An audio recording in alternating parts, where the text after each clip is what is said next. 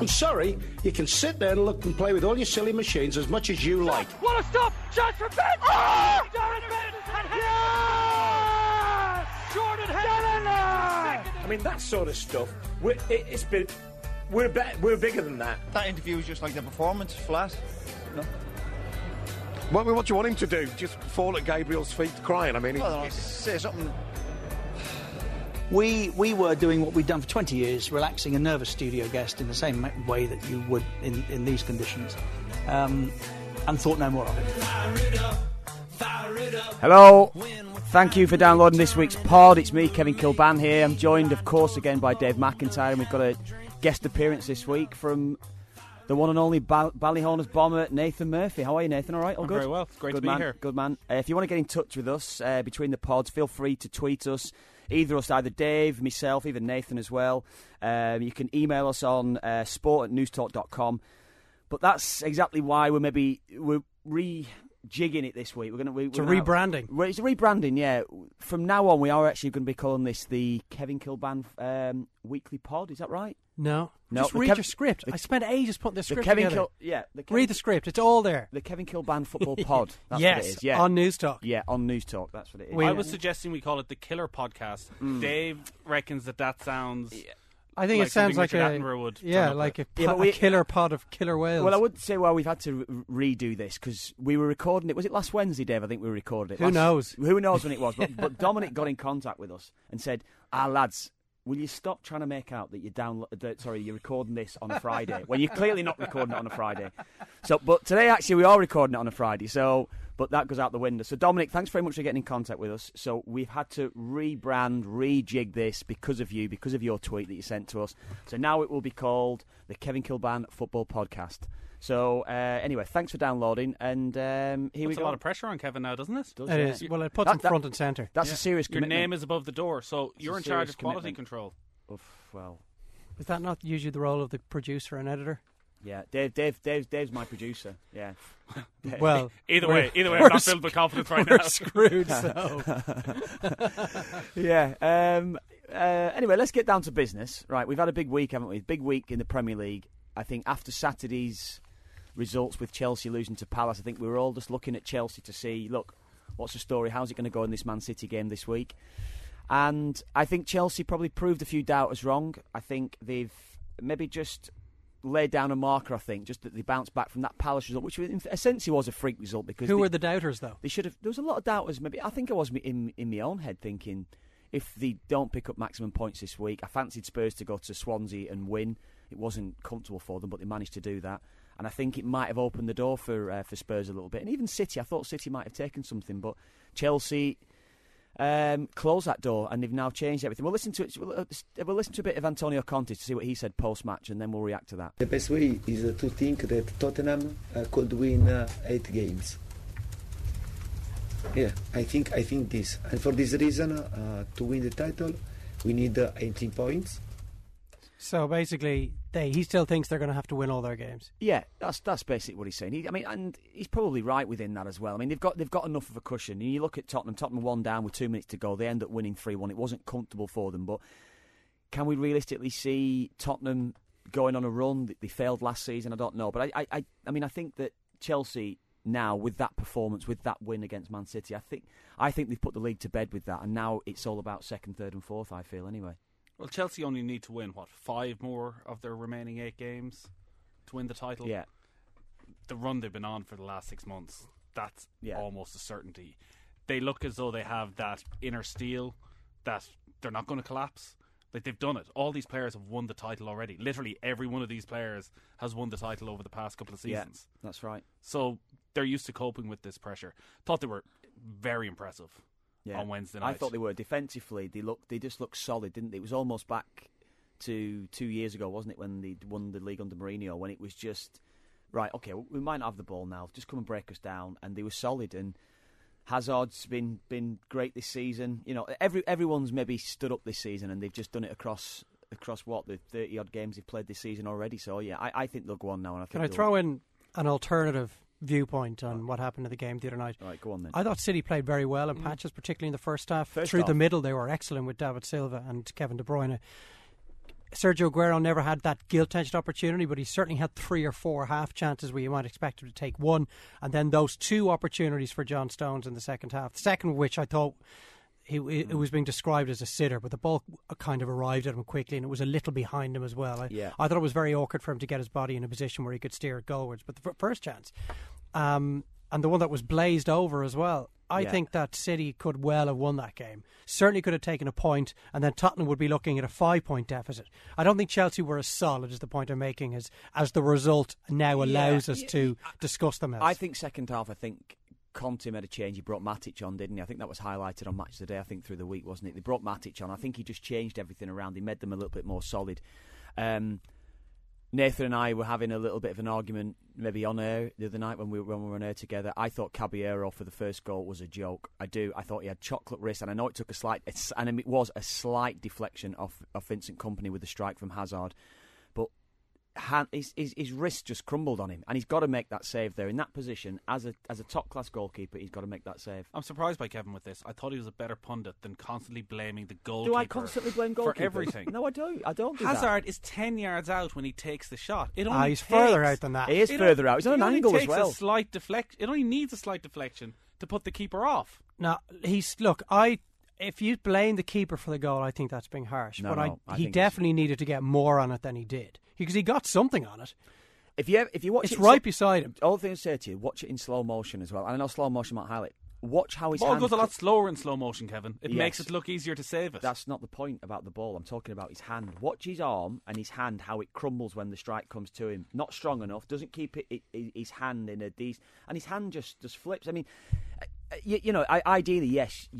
I'd love to talk to a goalkeeper about it, but I think a good goalkeeper should be saving that. I think he should be saving it. I think you're being harsh. Is it? I do think you're being harsh. Maybe he should have, but the second it takes a deflection, I think the chances of him taking it and saving it are diminished considerably. But it goes back to Dave's original point where he's saying how City could have won the game. And I think if Caballero saves that like I think he should, then he could be. And that was maybe the case this season early on at the Etihad as well, that City could have won the game, perhaps should have won the game. You think about De Bruyne miss when he's underneath the crossbar when he put it over. Yeah. The Chelsea winner's a penalty as well, which was saved. Stupid stuff from Fernandinho to be even getting remotely close to putting in a challenge in the penalty area.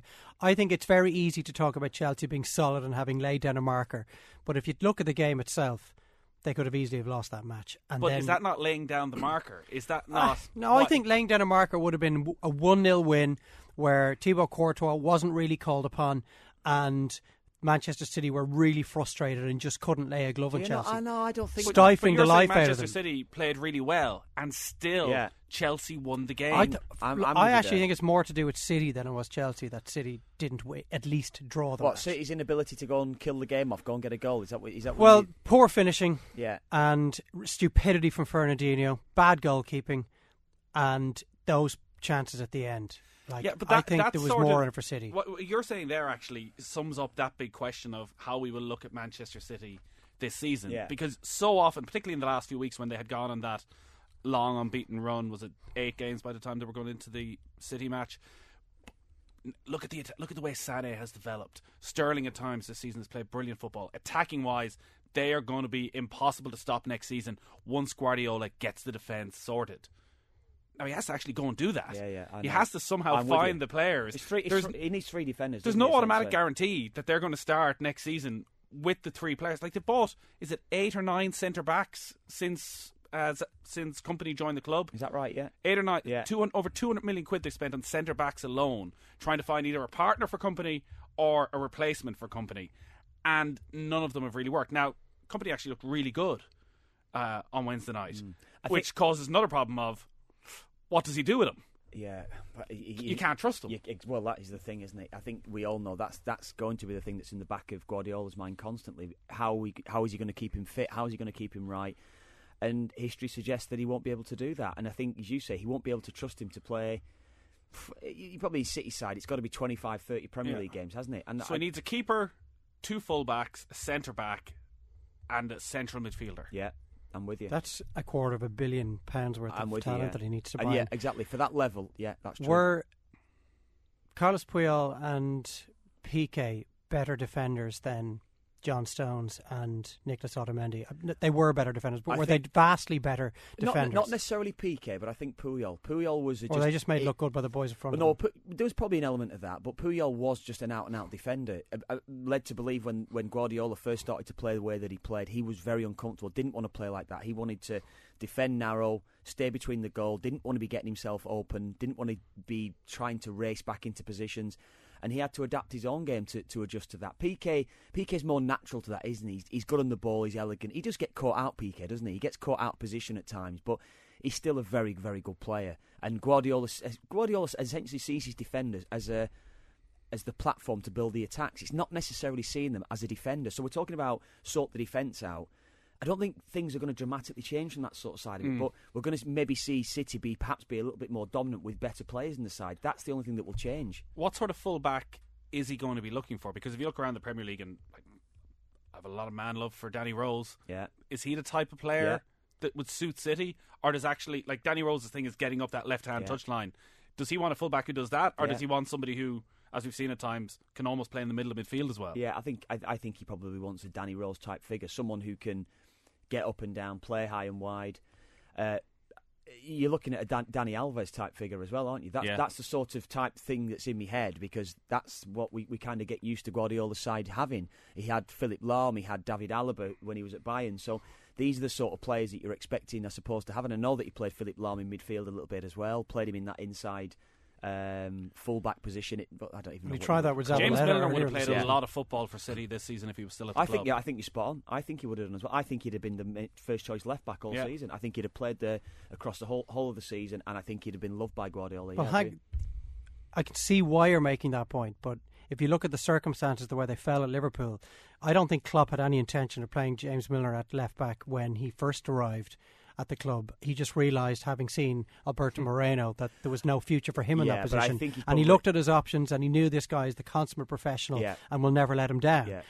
Milner probably would never have had a sniff of an opportunity to play in that position if he was still at Manchester City. No, that's exactly what I was going to say. I think he's seen a consummate professional around the training ground thinking, I need to get this guy in my team. I've got to play him somewhere.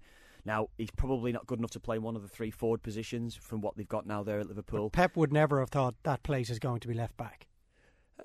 No matter how badly but he has the likes of played Clichy there. and Kolarov We have might have seen been him play there at City over the last few seasons, haven't we? He's played in a number of positions, and I've seen him play there myself. So I think you may be right. Guardiola might not have seen that, and it's maybe been forced upon Klopp, and he is a better player. Of course, he's a better player than Moreno, but I don't know. That we never know that now because he left in the summer anyway. But Alan Shearer says there will be no further twists in this title race. They've got Bournemouth in the evening game at the weekend, and then they're away to Manchester United. That's live and off the ball.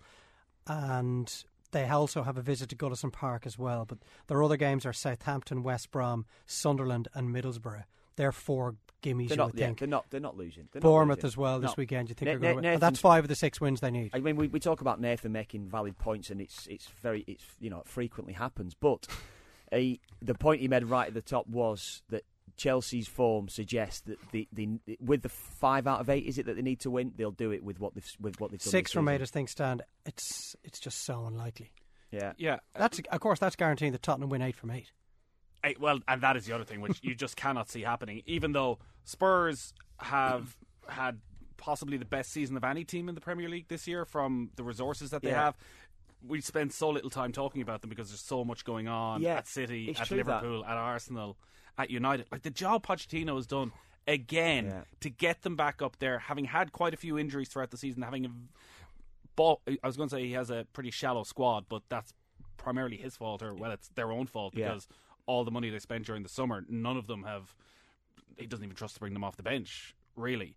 But again and again, like that win on Wednesday night against Swansea was seriously impressive because Swansea at home since Clement has come in have been good, and defensively they don't seem to concede too many goals anymore. They're really strong. You would have expected them to hold on there. So for Spurs, without Harry Kane, without Danny Rose, to come out and score 3 goals, it's a shame in one way that they're going to go to Wembley, that they are having to invest so massively in the new stadium that they can't go and spend 100 million quid next summer. You feel they're very close to winning the league. You do, yeah. They've won their last 6 without their main man. You'd think, And we know wages is always the issue, I suppose, there with Tottenham.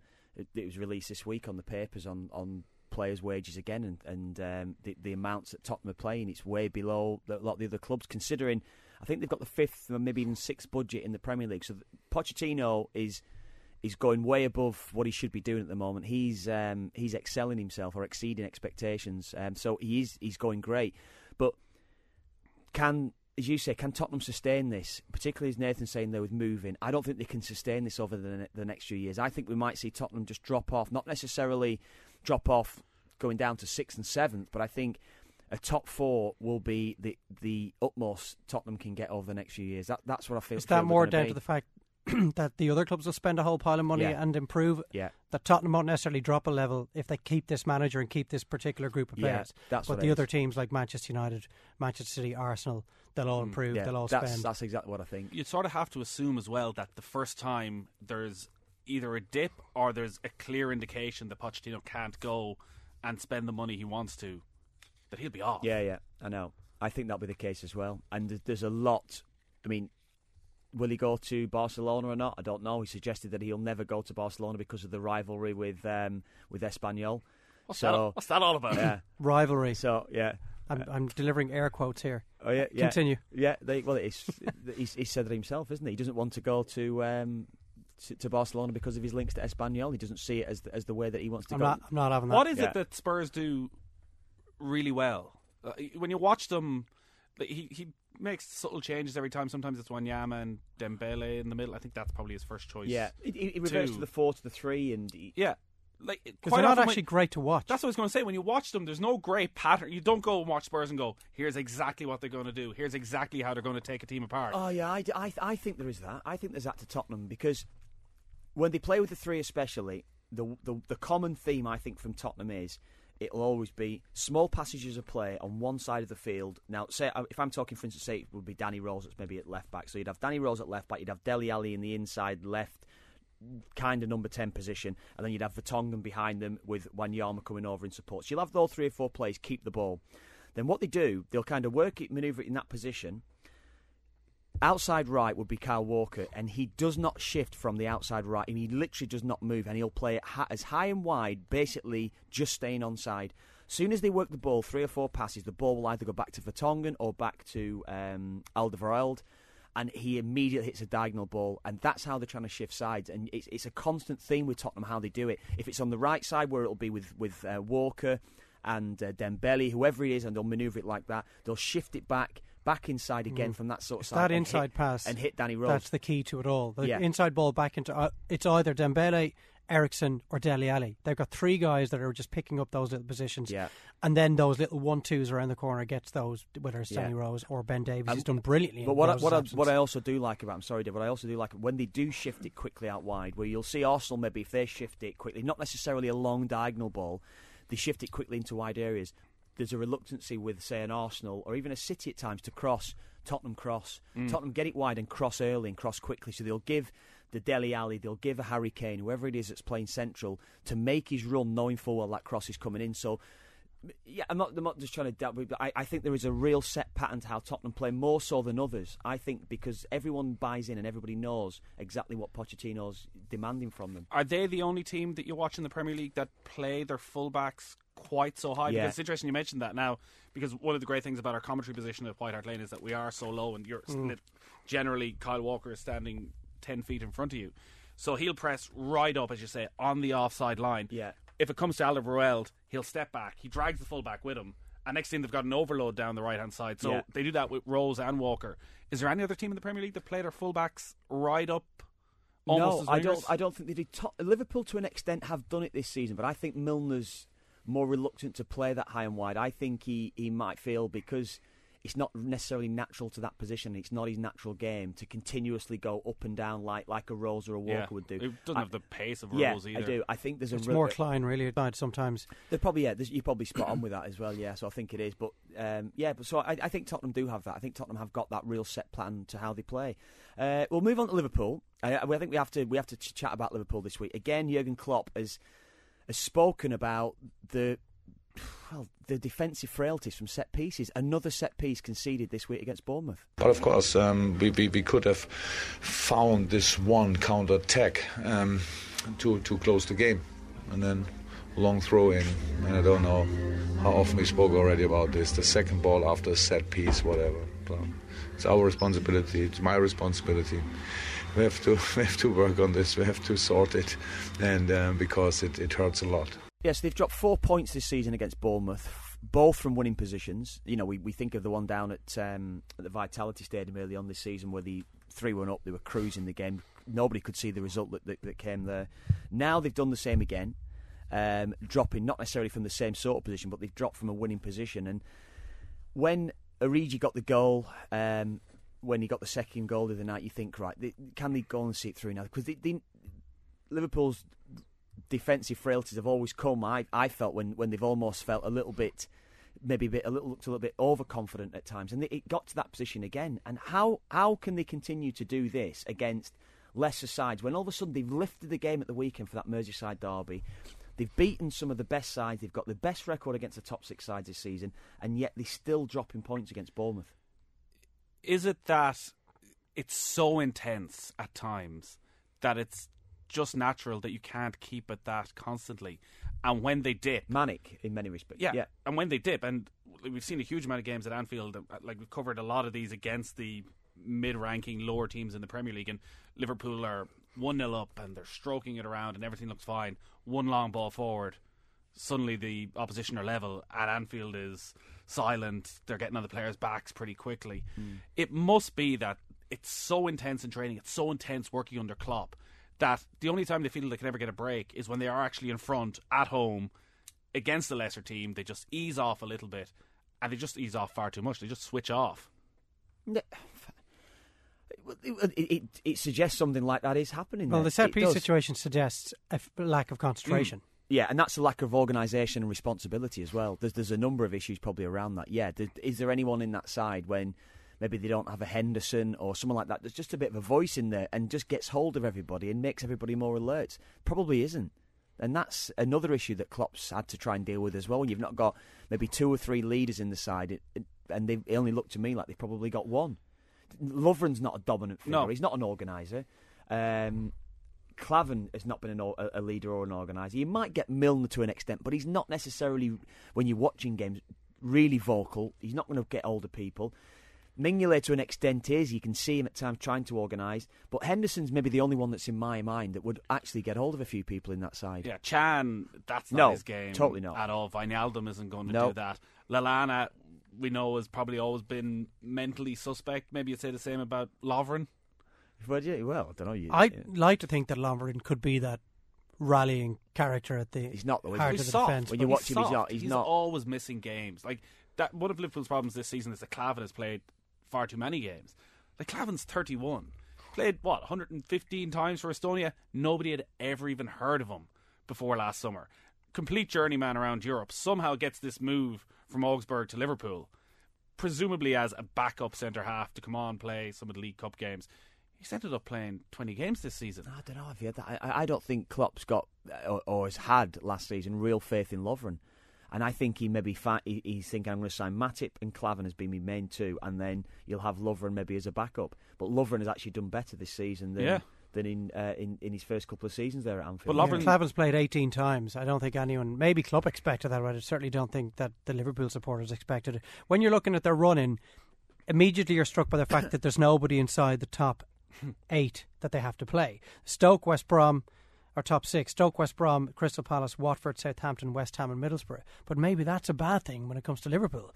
Maybe they do need to be playing Tottenham and United and Arsenal in this run-in, because they could conceivably drop points on all of these away trips, away to Stoke, away to West Brom, away to Watford and away to West Ham. And if they drop points in 2 of those games, there's a very good chance they're not going to be playing Champions League football next season. I mean, if Liverpool don't get in the Champions League this season, it will be these results that we've seen this season, like the Swanseas, like the Bournemouths, and all these sort of results when they've dropped points at home and they've dropped points against the lesser teams away from home. These are the games that will cost them. I think there's probably an element in truth in what you said earlier on. I do think that it's that manic, and the focus is is that, or the focus is that, or they're that tuned in, should I say, when they're playing against the better side, they cannot relax, and Klopp is constantly at them. That there might be an element of that when they're playing against a lesser side, that it's not also, as intense. You see what it's like at Anfield, and even in those bigger games amongst the top 6 or 7, like there's a proper build-up. It's tense around the place. Like, was it this Stoke game, which ultimately they actually went and beat Stoke just after Christmas, but it was dead around Anfield. It was they were were sort of starting to really stutter at that stage, but they were still in what they thought was the title race. There was just complacency around. It was like, it's Stoke. Yeah, we have these brilliant nights now at club all the time. This won't be one of these. We'll just go and win this game. Yeah. It's like they need a cause to rally around for these big matches. But I don't think it's specific to Klopp's time at the club. It was the same under Brendan Rodgers when they nearly won the Premier League title. That day when they beat Manchester City with that late Coutinho winner, and there was just such an incredible feel to the place. They went out the following week and threw in that clanger of a result to Crystal Palace, and they were out. Yeah, I think this group is better built for the long term than Rodgers, because what Rodgers did was not solely down to Luis Suarez, but it's no coincidence that Sturridge and Sterling played the best football of their career while Luis Suarez was alongside them. You can see Liverpool improving next season.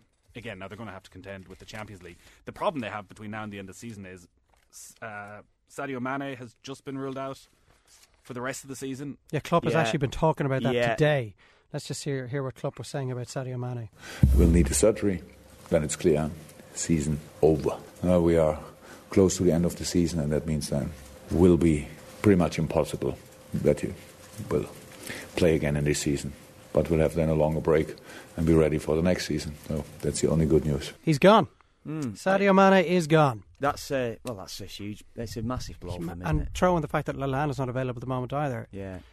It's a disaster because those two of the attacking four are the ones who set the tempo. Firmino and Coutinho, maybe you could look and say when they were missing, actually Liverpool's results were worse, but it was when Mané was away that they really had the collapse in January, even though there was only a couple of Premier League games in there. He is the one guy, and Lallana to a certain extent, they're the guys who'll chase back and help out the two lads in the middle of midfield who really implement that high press that Jurgen Klopp wants. Yeah. Coutinho and Firmino are not going to do that. Origi, I thought he did quite well against Bournemouth during the week, did a bit more of it, but again, so many games you watch Origi when he starts, just floats in and out, and he's happy to stand on the shoulder. Maybe it suits some of those away games. It might suit Origi. Sturridge is back fit. Is this the moment where Sturridge finally proves that he should stay at the club? Probably has to, doesn't he? It's now or never for him. I feel as though his time's up anyway. I think Klopp's made that decision. I do think that, but I think they need to change. But it's got to be Coutinho. I was going to say though. I was going to say I think they need to change their total style and formation for this last couple of months with Lallana and Sadio Mané. He won't do that, will he? You play Wijnaldum a bit further up. You go for pure power. You go Wijnaldum maybe at the top of a diamond. You play Coutinho and Firmino on the wings. You play Origi up there as well, and you just get it forward quickly. Just try and outpower teams. Do you think? Well, I don't think he will do it, but I mean. You can't keep doing the same thing again with lesser players. No, I'm with you. I'm with you. That's the thing that a lot of managers don't seem to be able to implement. A lot of the I mean, I'm talking Guardiola here, some of the better managers, some of the really good managers. I think Mourinho's probably the best at being able to change styles and work on a set way to beat a side on any given day. I don't think Klopp would do that. Arsene Wenger certainly doesn't do that. I think Conte would do it as well to an extent. I think Conte's got that within him. But I don't think Klopp will change. I think Klopp will just continue to do exactly how he's been doing it this season. I don't think he's going to change that. All right, so that's Liverpool. Man United's probably the most likely side to deny them Champions League football this season. So we'll have a look at them next.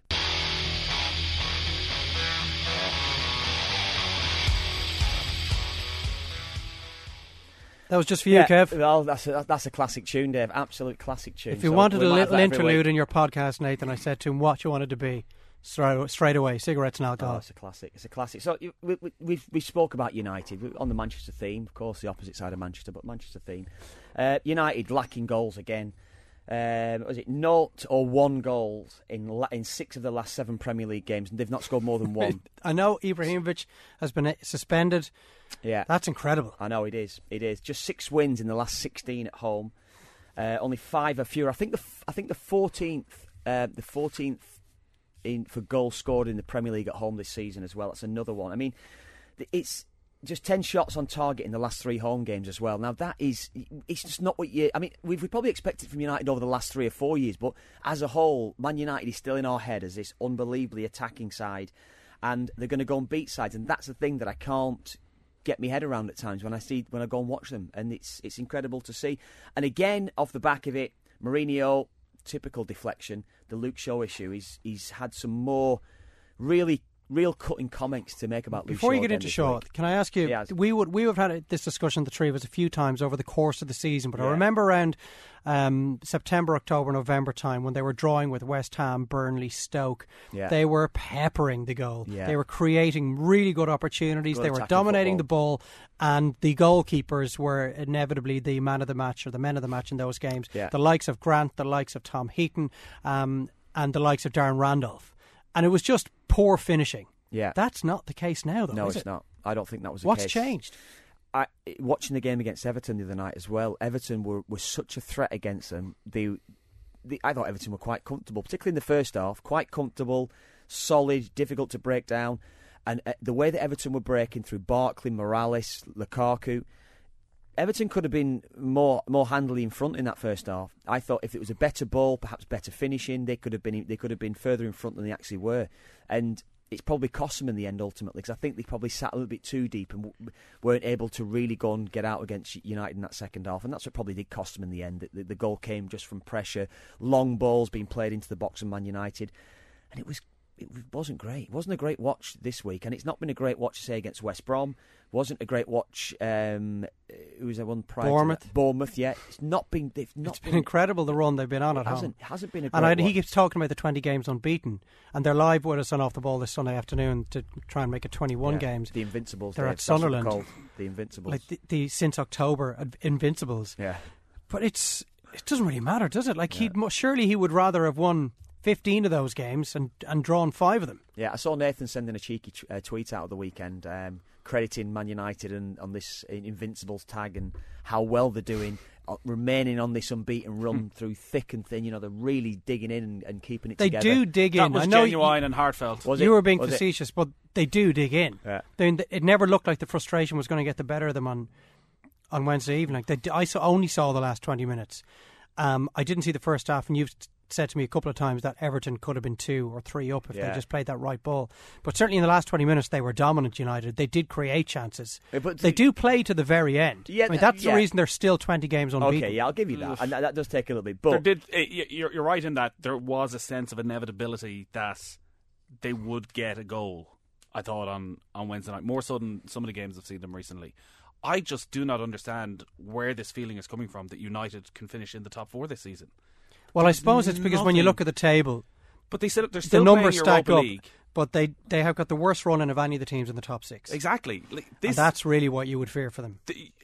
You could end up looking back at this season where they finish 6th, and this 20-game unbeaten run, it'll be 21 probably by the end of this weekend. It's like an aberration. Did it really happen? And I was listening to some of the analysis of the West Brom game, and they're creating chances, they're dominating teams. They're at home against West Brom. Of course they're dominating them. Yeah, I know, yeah. They're always going to dominate West Brom possession-wise. But it's so bloody predictable, as it was against Everton. These are just long diagonal balls. I would think for most, especially for West Brom, with the strength of West Brom's defence, even the majority of them came from United. I think 3 of the back 4 that played last week had started off at Manchester United.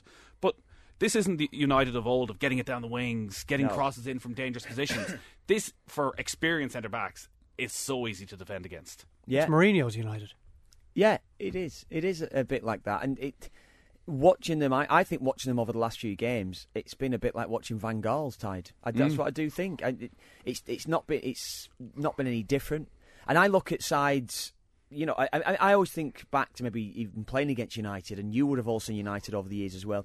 When United were a goal down, and we know about how they've turned games so often late on in matches, but it wasn't just smashing the ball forward, and it was playing through midfield quickly, getting the ball wide cross, getting it into strikers' feet, playing it wide again. It was playing really good attacking football, exciting football. But I'd go back to what I mentioned about September, October, November time. I do think that's what they were doing. Yeah, I'm with you. When they couldn't get the breakthrough against those clubs like Burnley and West Ham and Stoke, they played. It struck me how they continued to play their football until maybe the last 3 or 4 minutes, 4 minutes of injury time. Didn't it? Yeah, I thought United are actually a good team to watch. Yeah. I don't think that now.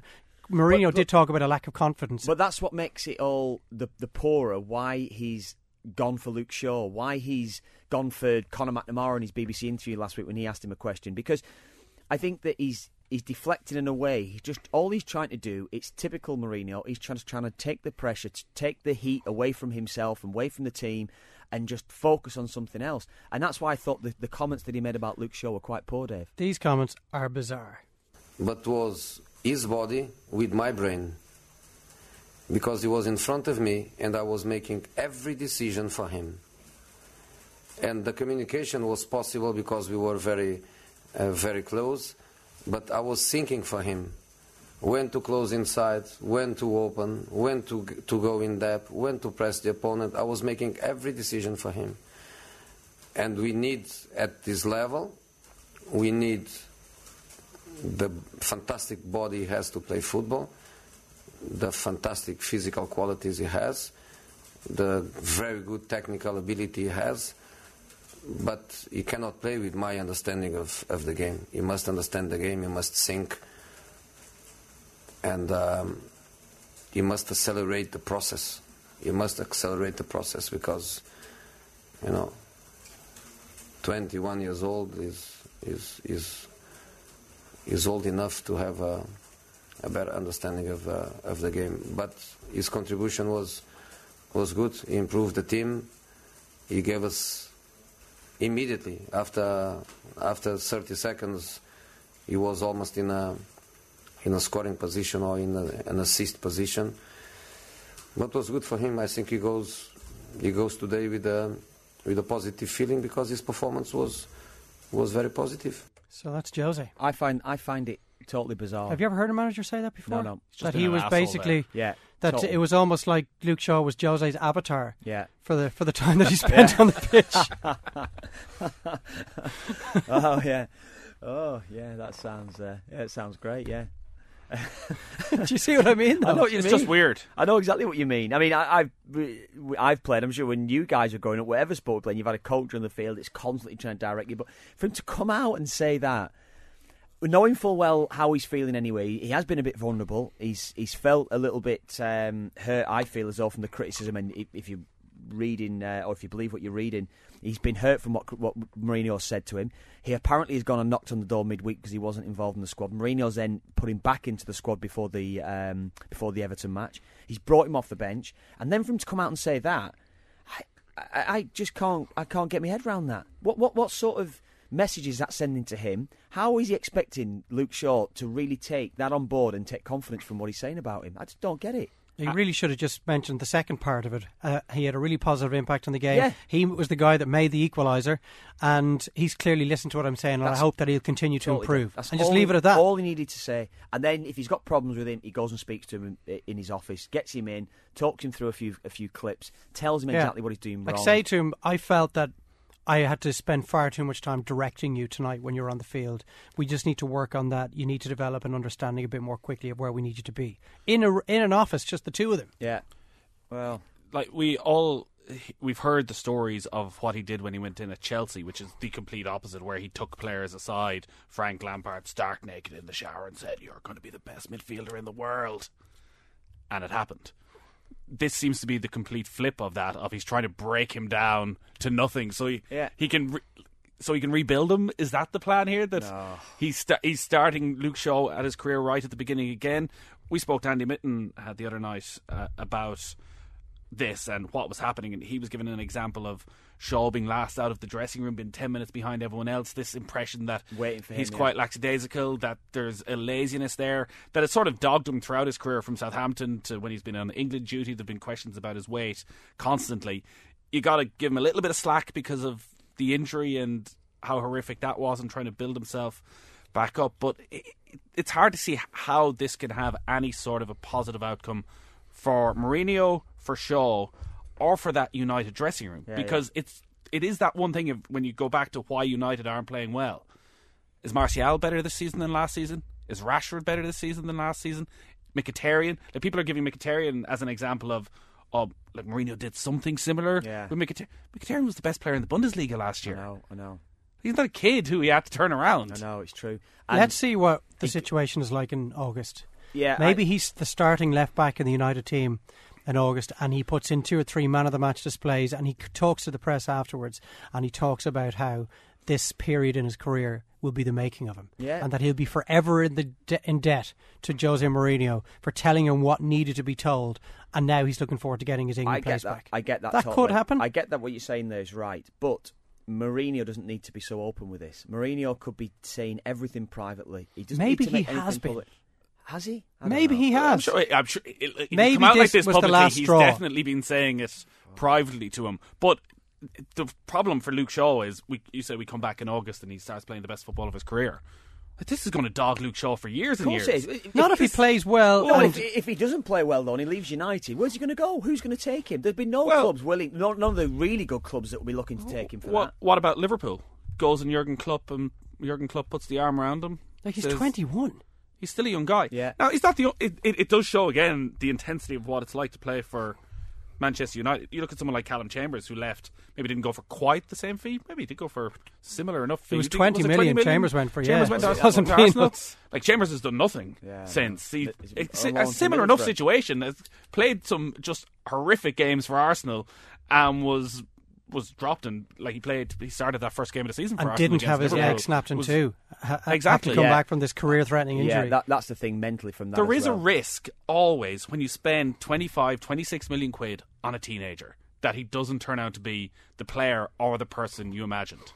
No, and that's the way it is. That's the risk. Every single transfer is a risk. How is a player going to settle in the area? How will he develop mentally? All these sort of things, particularly when it's a young player as well. Sometimes you kind of know when you get to 25, 26, that is why you're playing a premium to get these players in, because you're getting them maybe mentally right, and you're also going to get the better years out of them. But there is an element of that, yeah. We'll finish for United. We'll park Man United probably till next week. Have a look at them, and we'll have a look at the off-the-ball games for this weekend.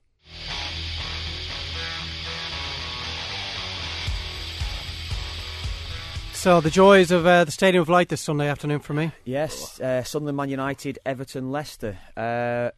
Sunderland, I mean, can Sunderland do what they've done over the last few years? Can they turn it round? Can David Moyes revitalise, rejuvenate the side? Can he get some sort of response out of them? Can he be the Paolo Di Canio, the Gus Poyet, the Sam Allardyce, Dick Advocate? Sam Allardyce. Can he be? They've never been in this position. Last season it was 11 games left. When they started to turn it around under Allardyce, they lost only one of their last 11. They were in pretty much the exact same position with 11 games left this season. Right. And there's been no sign. Were they as many as 10 adrift? When they had 11 games left, so they weren't quite 10 points adrift. Right. At like that 10 stage. Points adrift with 8 games left, you're gone. The questions you've just raised there, those 3 questions, you could literally have asked in August about David Moyes and about Sunderland. And the answer is no to all of them. Yeah. He hasn't answered any of those. And talking about rejuvenating them, he needs to rejuvenate himself. Yeah, I'm with you. I think he's lost some spark. I do really think that from him. You're watching him. You see him in his press conferences. You see him even watching him on the side of the pitch during matches in his technical area. He doesn't look. Don't know. He just doesn't look his old self. I saw an interesting point being put forward that.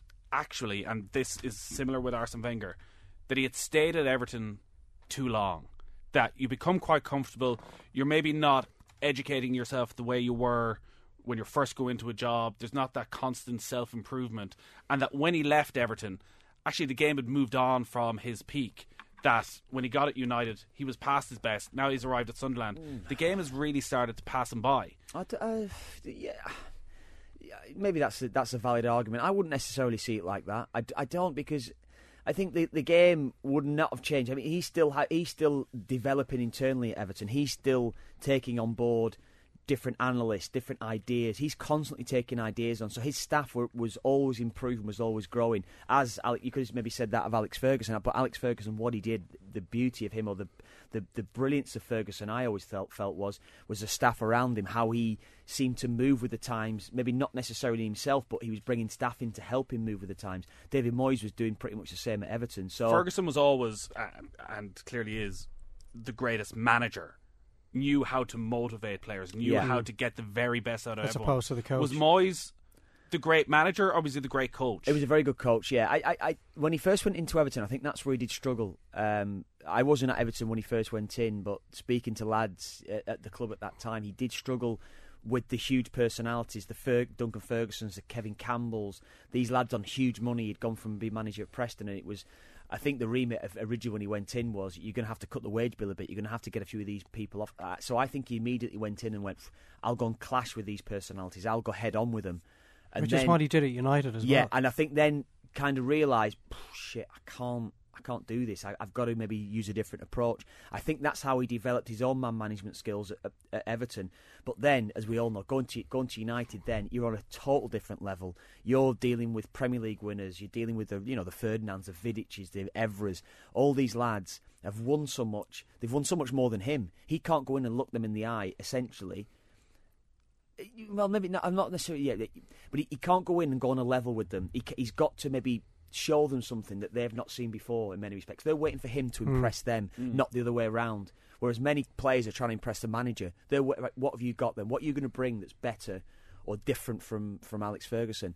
And I think that was ultimately where he probably did fall short on that. Yeah. He's been made look very average by Marco Silva, Sam Allardyce, Clement. All of these guys have come in and had a massive impact in a much shorter period of time. Yeah. And Sunderland are going backwards. They're not even staying where they are at the moment. They've one win in their last 13 Premier League games. Like, it's a horrendous run with a horrendous group of players. They haven't even scored a goal. Yeah, that's astonishing. Yeah, I know. His career is unravelling as a manager. You wonder where he's going to rock up next, and will they keep him in the summer? I'll go back to the point. I think I made it earlier on. Made points earlier on this season. David Moyes did not look happy within weeks of going to Sunderland. Now, he must have spoken to various people, Allardyce, Martin O'Neill, other managers that had worked with Ellis Short there at Sunderland. He must have spoken to them. He must have had the conversations as to how Ellis Short conducts himself, how he's going to deal with David Moyes on a day-to-day basis. And I felt as though immediately he's gone in, there are clear problems, and he hasn't been happy. So he was sold a pup. Yeah, I do think that. But there's still probably ways that you've maybe got to counterbalance that. You've got to try and do still have time to things. Make them more difficult to beat. Yeah, and I think he ultimately hasn't, and he doesn't look happy in himself. He hasn't. So will he be the Sunderland manager next season, I wonder? Well, is he on a 3-year contract? I think he's on a 3-year contract, and the reluctance of a year of the championship might be what they need. Well, they're battling relegation every season. They're a decade now in the Premier League, and they've had one top 10 finish in those 10 years, and that was when they finished 10th. The last 5 years, was that Bruce? Was it's that been Bruce? O'Neill, maybe? No, it would have been Bruce. It would have been Bruce, yeah. So the last, it's half a decade of a relegation struggle. It does. I think you're right that it sort of feels like they could do with having a Newcastle type season where you go and you win a lot of games. Yeah. You start, but maybe again, the support in Sunderland isn't quite at the same level as it is in Newcastle. Is it? No, it's not. You're not going to. They're not putting 51,000 in the stadium every week. Are they going to get 40,000 in the championship? But the thing is, as well, they did when Keane was there and they were winning games. Would Ellis Short go and do what Mike Ashley's done and go, right, I tell you what, I'm going to invest. I'm going to get good championship players. I'm going to get you Dwight Gales. I'm going to get your what's the lad they got from Bournemouth, the winger, Matt Ritchie. Diarmi from Hull. John Joseph Shelby. Yeah, well, he was there already. He was there already, Diarmi from Hull, who they got in. Kieran Clark. Are you going to go and get good championship players and go that are maybe you could even say the lower Premier League players and go, they will get us up. I don't think Ellis Short will do that. So whoever goes, I don't necessarily see Sunderland having the bounce like Newcastle have had anyway. Is Sunderland a mess behind the scenes? I never realised until the controversy arose with the BBC reporter during the week that Ellis Short wasn't at every game. No, I thought he was quite hands-on. He's based in America. Yeah. I thought he still was there all the time, but clearly, it's. Yeah, I think we need to wrap this anyway now. Other games: Everton, Leicester. Yeah, should be goals. Craig Shakespeare is obviously the best manager in the Premier League.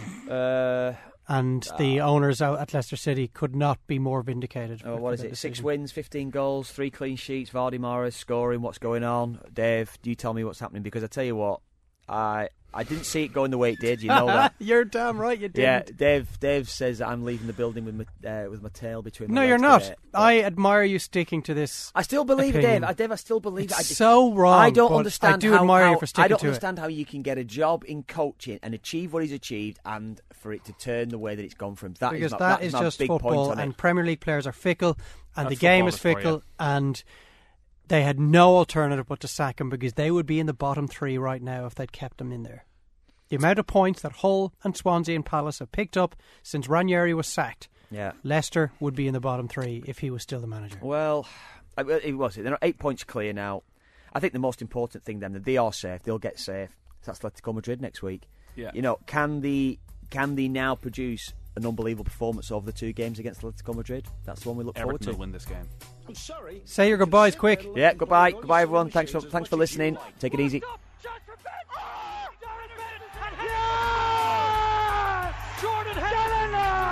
I mean, that sort of stuff.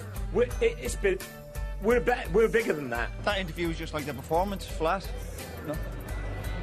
What do you want him to do? Just fall at Gabriel's feet crying? I mean, say something.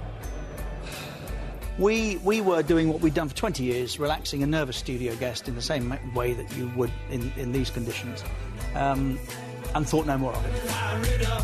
Fire it up, when we finally turn it over, make a beeline towards the boulder, have a drink, you've had enough.